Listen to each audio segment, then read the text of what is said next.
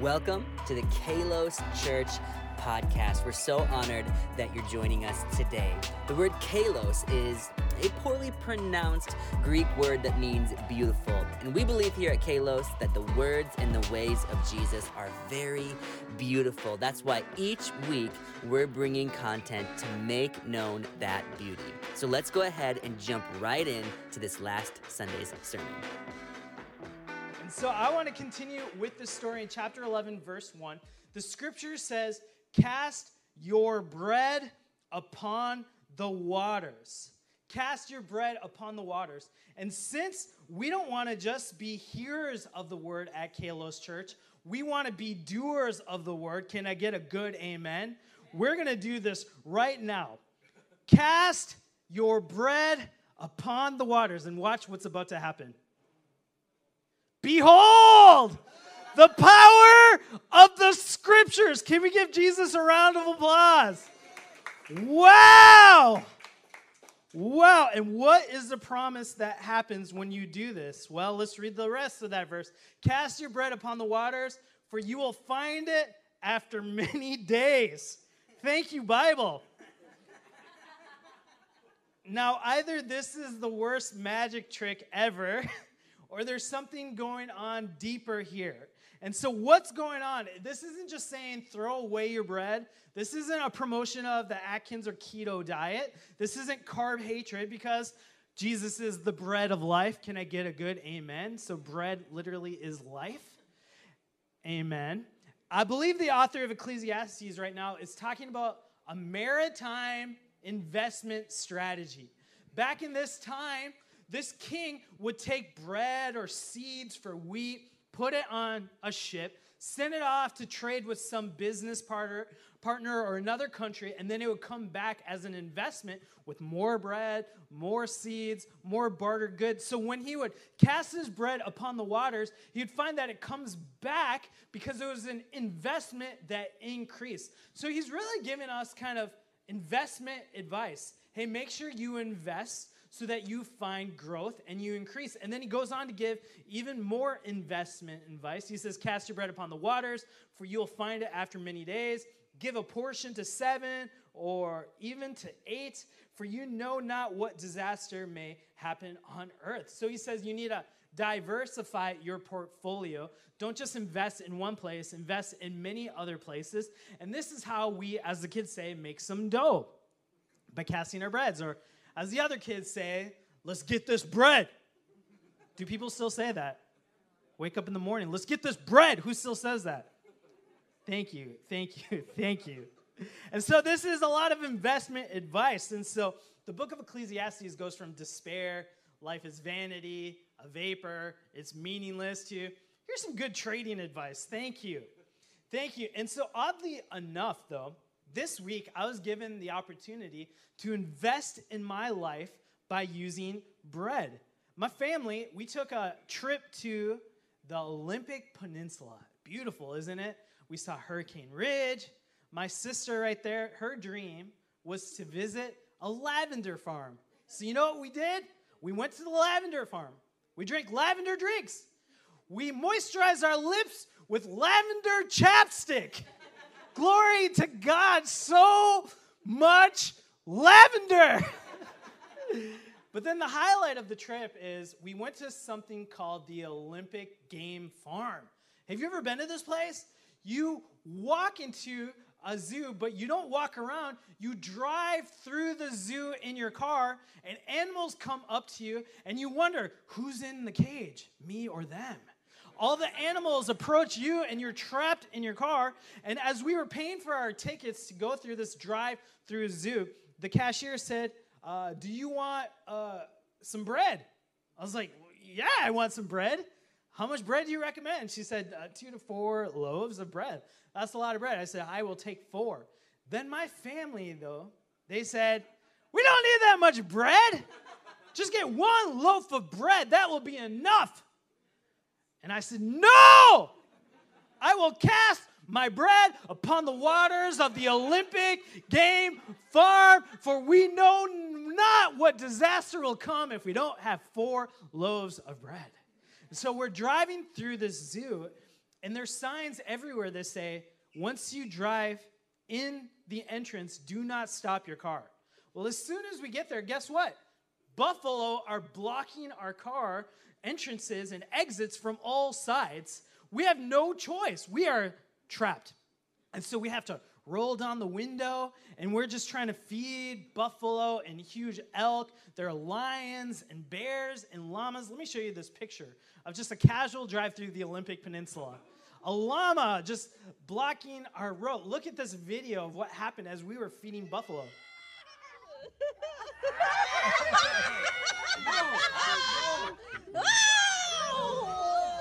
Look at that. Look at these deer. Why are your parents freaking out? This is reindeer, right? No. I don't know what they are. Oh, these little guys are like, oh, no one feeds us. No one ever feeds us. So we're trapped on all sides by these animals, and the only way we could escape is by giving them bread. And so the animals are eating the bread. Our daughter is eating the bread. They're just having a great time. And I'm so glad we had the loaves of the bread because it made our experience. Not only could we escape by luring them away by throwing all this different bread, it also brought animals to us. And the more bread we gave out, the better our experience was. And it reminded me of the scripture because he says, cast your bread on the water, for in many days it will return to you. And I think there's a spiritual principle here. And it says, sometimes the more we give, the better experience we have. You know, this scripture mentions that you need to make investments now because you never know when disaster is going to strike your life. And I am thinking about this from a doomsday perspective. I'm a doom scroller. Anybody with me, or am I alone in the house of God? I'm a doom scroller. You give me bad news and I am pumped. I'm excited. I'm scrolling. This is something morbid about me, but my nighttime routine is I just look through bad news on discussion boards, and then I just give up on life and fall asleep.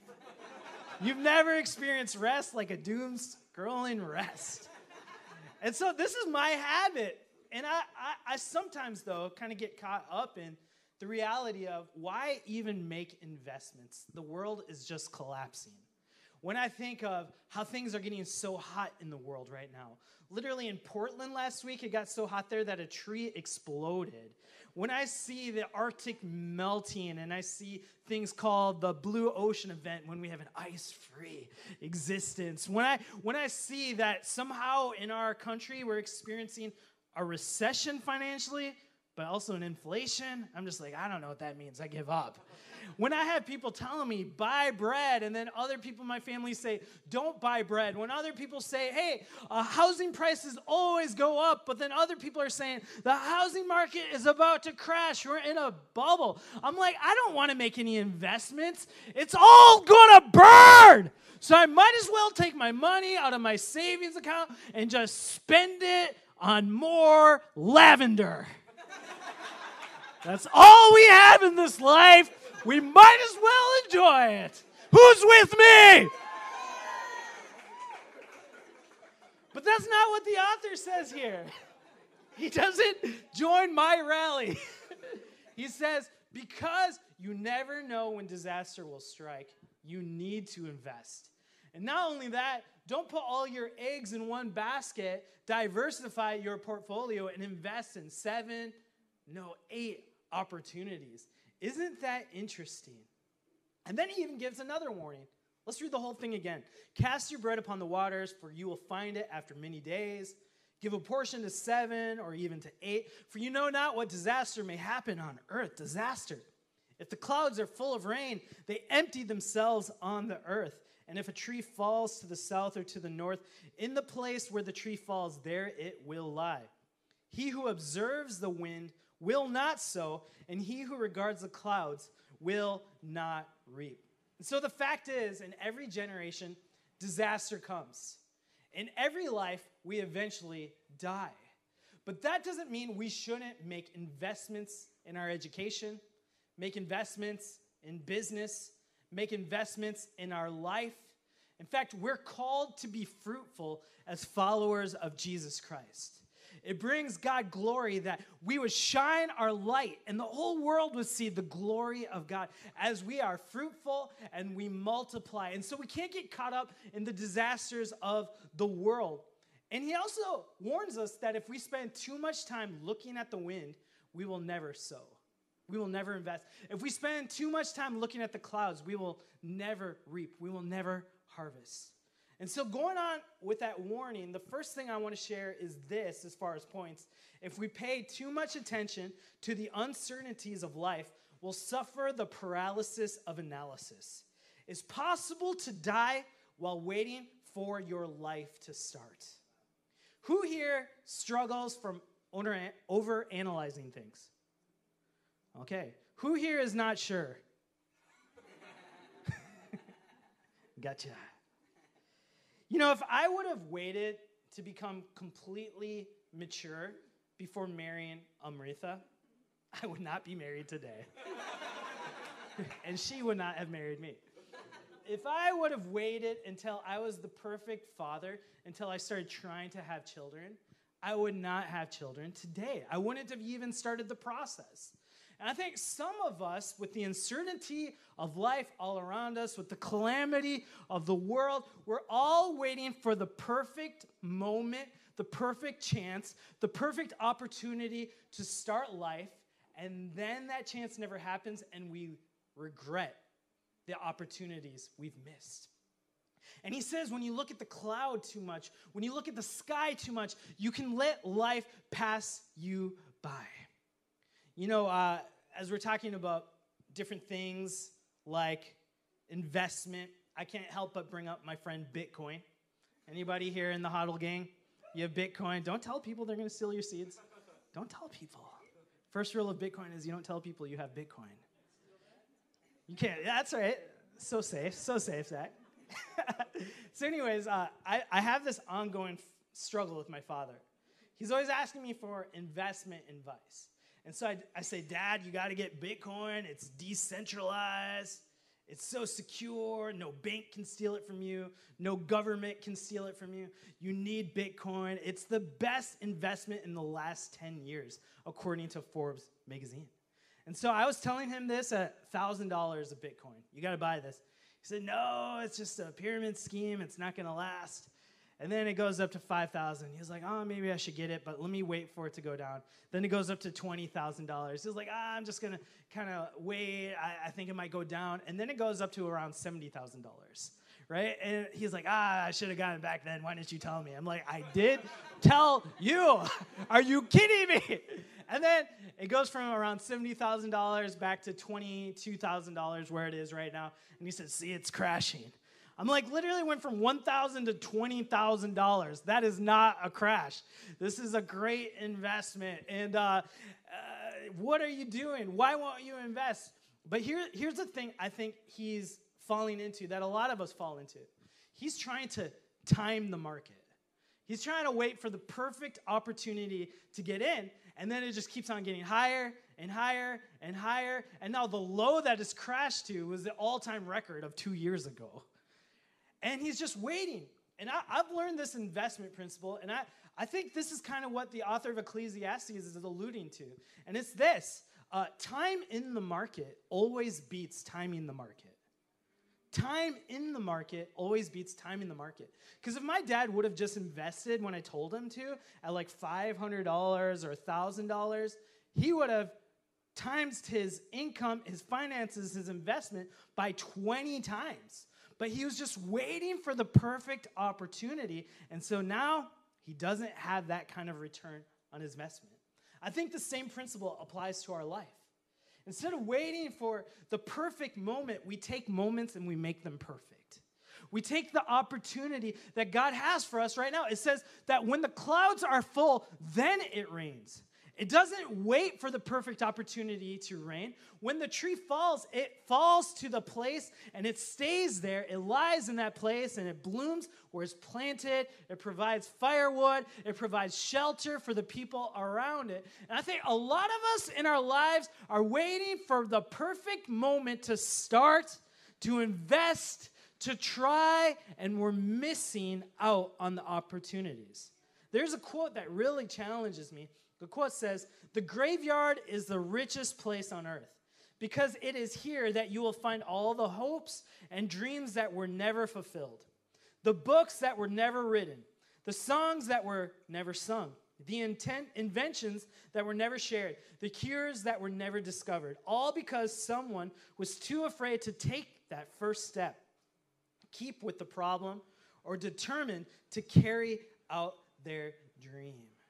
And so sometimes, instead of waiting for all of life to just bring us bread, to bring us opportunity, to bring us a return on our investment, we have to, as the author of Ecclesiastes says, we need to cast our bread on the waters, for they will return in many days. And even better, diversify your investments, because you never know when disaster will strike. And so with this concept, this principle in mind, I want to challenge you, number 2, to turn your one day into day one. What do I mean by that? One day I will write a book. One day I will give my life to God. One day I will start a business. One day I will dedicate my heart to the ministry of the Lord. One day I will serve. One day I will be a generous person. One day I'll be the kind of family person I always wanted to be. One day I'm going to pray with my spouse every night. One day I'm going to start reading books. One day I'm going to trade in this addiction for something else. My challenge for you today is, don't just wait for the perfect opportunity. Turn your one day into day one. Because I know this room, we have very gifted people here. We have very talented people here. We have people who have had a lot of incredible experiences. And you're like that cloud that is full with resources. You're full with finances. You're full with so many mentors pouring into your life. But instead of being like the cloud that pours out your life, you're just hoarding it to yourself. You think someone else should do this. Someone else could do it better than me. I have imposter syndrome. I can't go for it. And we hoard that water, but the cloud, when it gets full with rain, it pours out. It empties itself. What are you doing?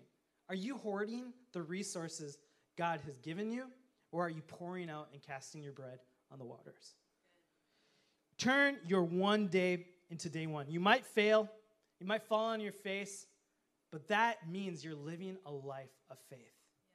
You know, engaging faith. How many of you want to have more faith in your life? I know throughout the scriptures, Jesus is walking around Israel and he says, "Can I find faith here?" He's so pleased by faith. In fact, in the book of Hebrews, it says it is impossible to please God without faith. Embracing faith, though, isn't just some cliche. Embracing faith means embracing risk. It means embracing failure. It means I might mess up. I remember there was this friend in college, his name is Jesse, and he had a crush on this girl for years. He wanted to go out on a date with her. He wanted to marry her. He just wanted this, and he never made his move. Then we graduated. This girl moved to college. She moved from college to Europe, and he was like, "I think I missed my chance." She's no longer in the States. And we gathered around him, and we said, "Jesse, you don't have a job. You don't have a lot of money. You need to buy a one-way ticket to Europe, and you need to ask this girl out on one day." He's like, "No, that's stalkerish." And I said, "Jesse, the only difference between a romantic person and a stalker is success. If she says yes, it's all worth it. It's all worth it." And embracing your faith means embracing risk. So he flies to Europe. She's surprised, creeped out, no warning. He says, "Hey, can I just go on one date with you?" She says, "I'm really uncomfortable with this." No. He flies back. He says, "I'm never trusting you guys again." Fair enough, Jesse. Fair enough. Embracing faith means embracing risk. It might blow up in your face, but that's what faith is. It means if God doesn't show up, I'm in trouble. When was the last time you pleased God with your faith? If God doesn't show up, I'm in trouble. When Pastor Amrita and I first moved here from Michigan to Washington, we didn't know how we were going to pay the bills. We didn't know how we were going to start this church. And so we took every opportunity we could to talk to people. We cast our breads on the water. We're making an investment here, an investment here. We're just trying to meet people in the park. Hey, want to start a church with me? No. All right, fair enough. Thank you. Can we speak at your church? No, we don't know you. All right. But we got this opportunity one time to speak at Doxa Church. They didn't know us, but they gave us the microphone, glory to God. And they just said, hey, why don't you share about your vision to start a church? We go there. Pastor Amrita and I are both speaking. And there's this person, we didn't know this, didn't go to church there, but was late to go into their congregation, showed up at church, heard about us, and then decided they have to get in contact with us. So Amrita's sitting at home, and she gets a message on Facebook from John Smith, no profile picture. Very creepy, right? And the message says, hey, I heard about your church. I want to meet with you in this park. Don't bring your husband, but bring your child. Very creepy.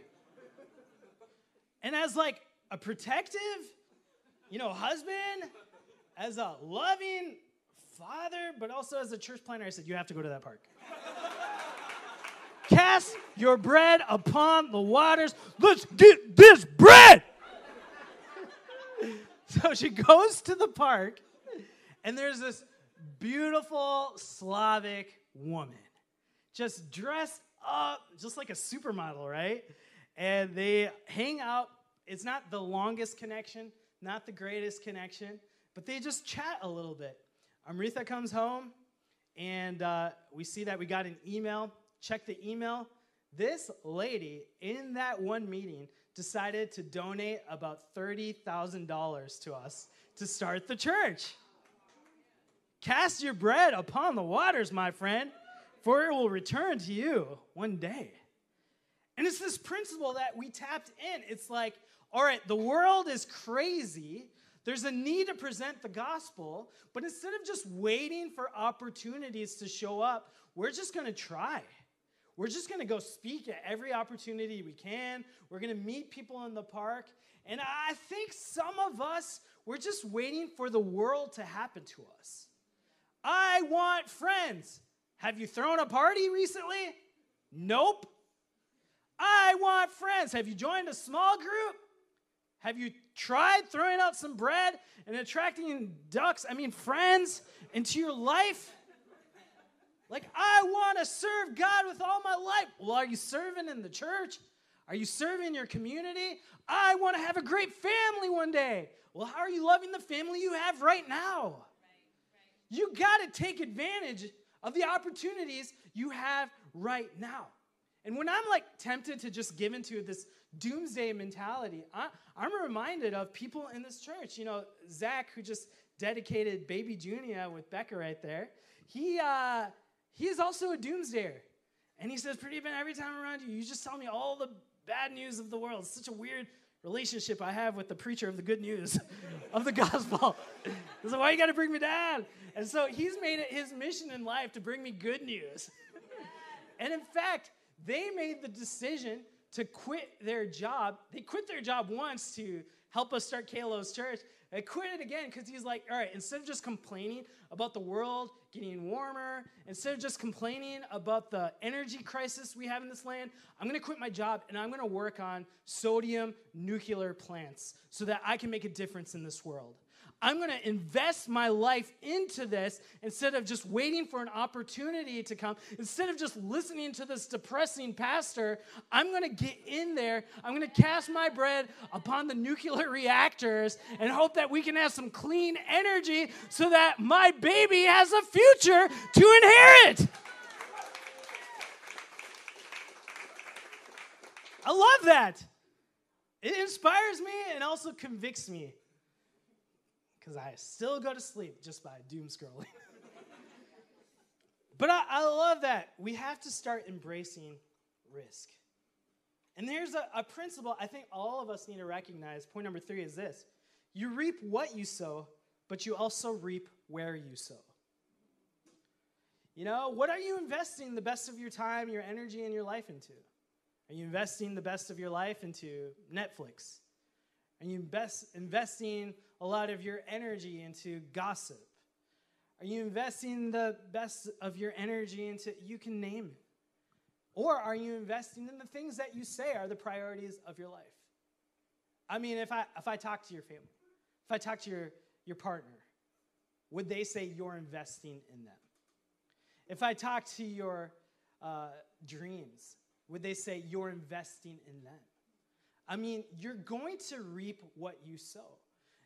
And the scripture, it says some crazy things. In Ecclesiastes 11, verse 5, it says, as you do not know the way the Spirit comes to the bones in the womb of a woman with child, so you do not know the work of God who makes everything.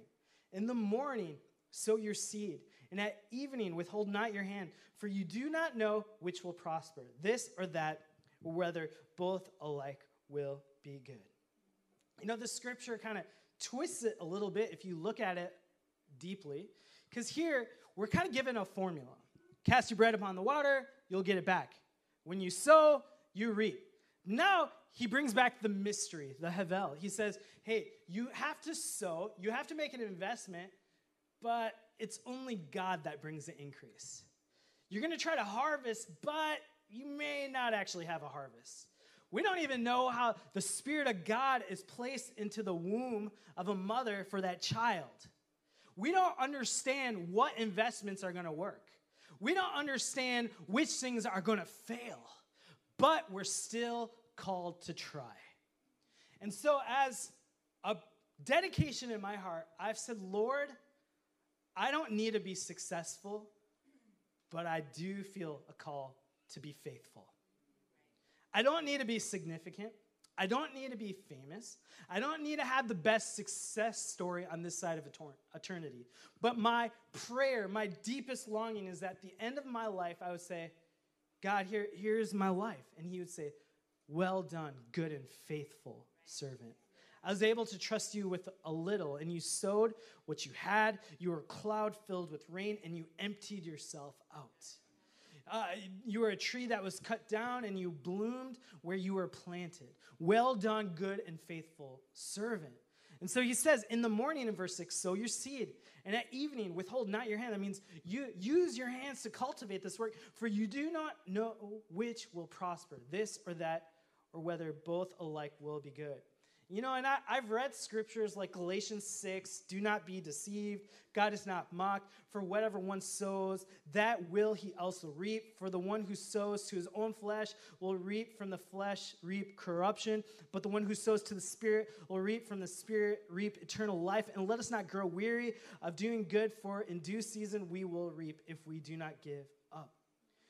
So then, as we have opportunity, let us do good to everyone, and especially to those who are of the household of faith. And I love this. I believe this. This is a proverb, but it's not a guaranteed promise.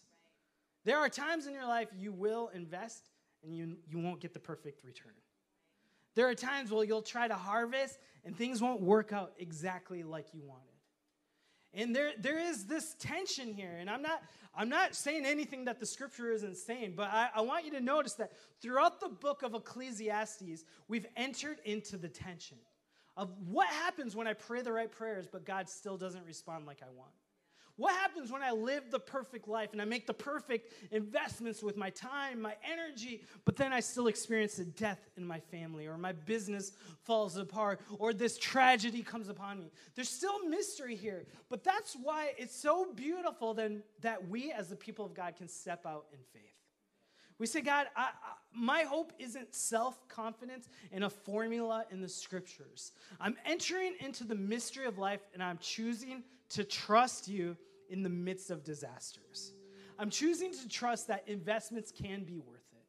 I'm choosing to trust that I can make this world better than I found it. But even if it doesn't work out exactly like I want, I'm still going to try. Because I'm not called to be successful. I'm called to be faithful. Maybe you're here today and there's a word God has spoken to you. There's a dream you've had in your life, and you've just neglected it. has been on the back burner. You've been waiting for the perfect opportunity. You're saying, it might not work out. You know, what if I'm just being presumptuous? What if God doesn't actually want me to do this? Well, I've learned God won't force you to do it. Sometimes he will. Sometimes he won't. I mean, it's kind of a mystery, isn't it? Sometimes when God shuts the door, he also shuts the window and says, have some time of solitude. Pray about it. But my point here is I just want to be faithful. And I have learned this principle, though. When we invest in the dreams God has placed for us, maybe it's a book, maybe it's a career, maybe it's a family. I've noticed that when I invest into the things of God, I can't outgive God. And he does some amazing things. You know, I want to close with this story that kind of brings it home for me. But I was a youth pastor for 5 years in Michigan. And there is this young boy named Andrew Coriel. And I would just spend a lot of time with him. He'd listen to my sermons. He would actually really lean into all of this. So I started bringing him to concerts. I actually brought him to the only albino deer museum in the world. Living albino deer. They also combined that museum with the Chainsaw Museum. It was very creepy.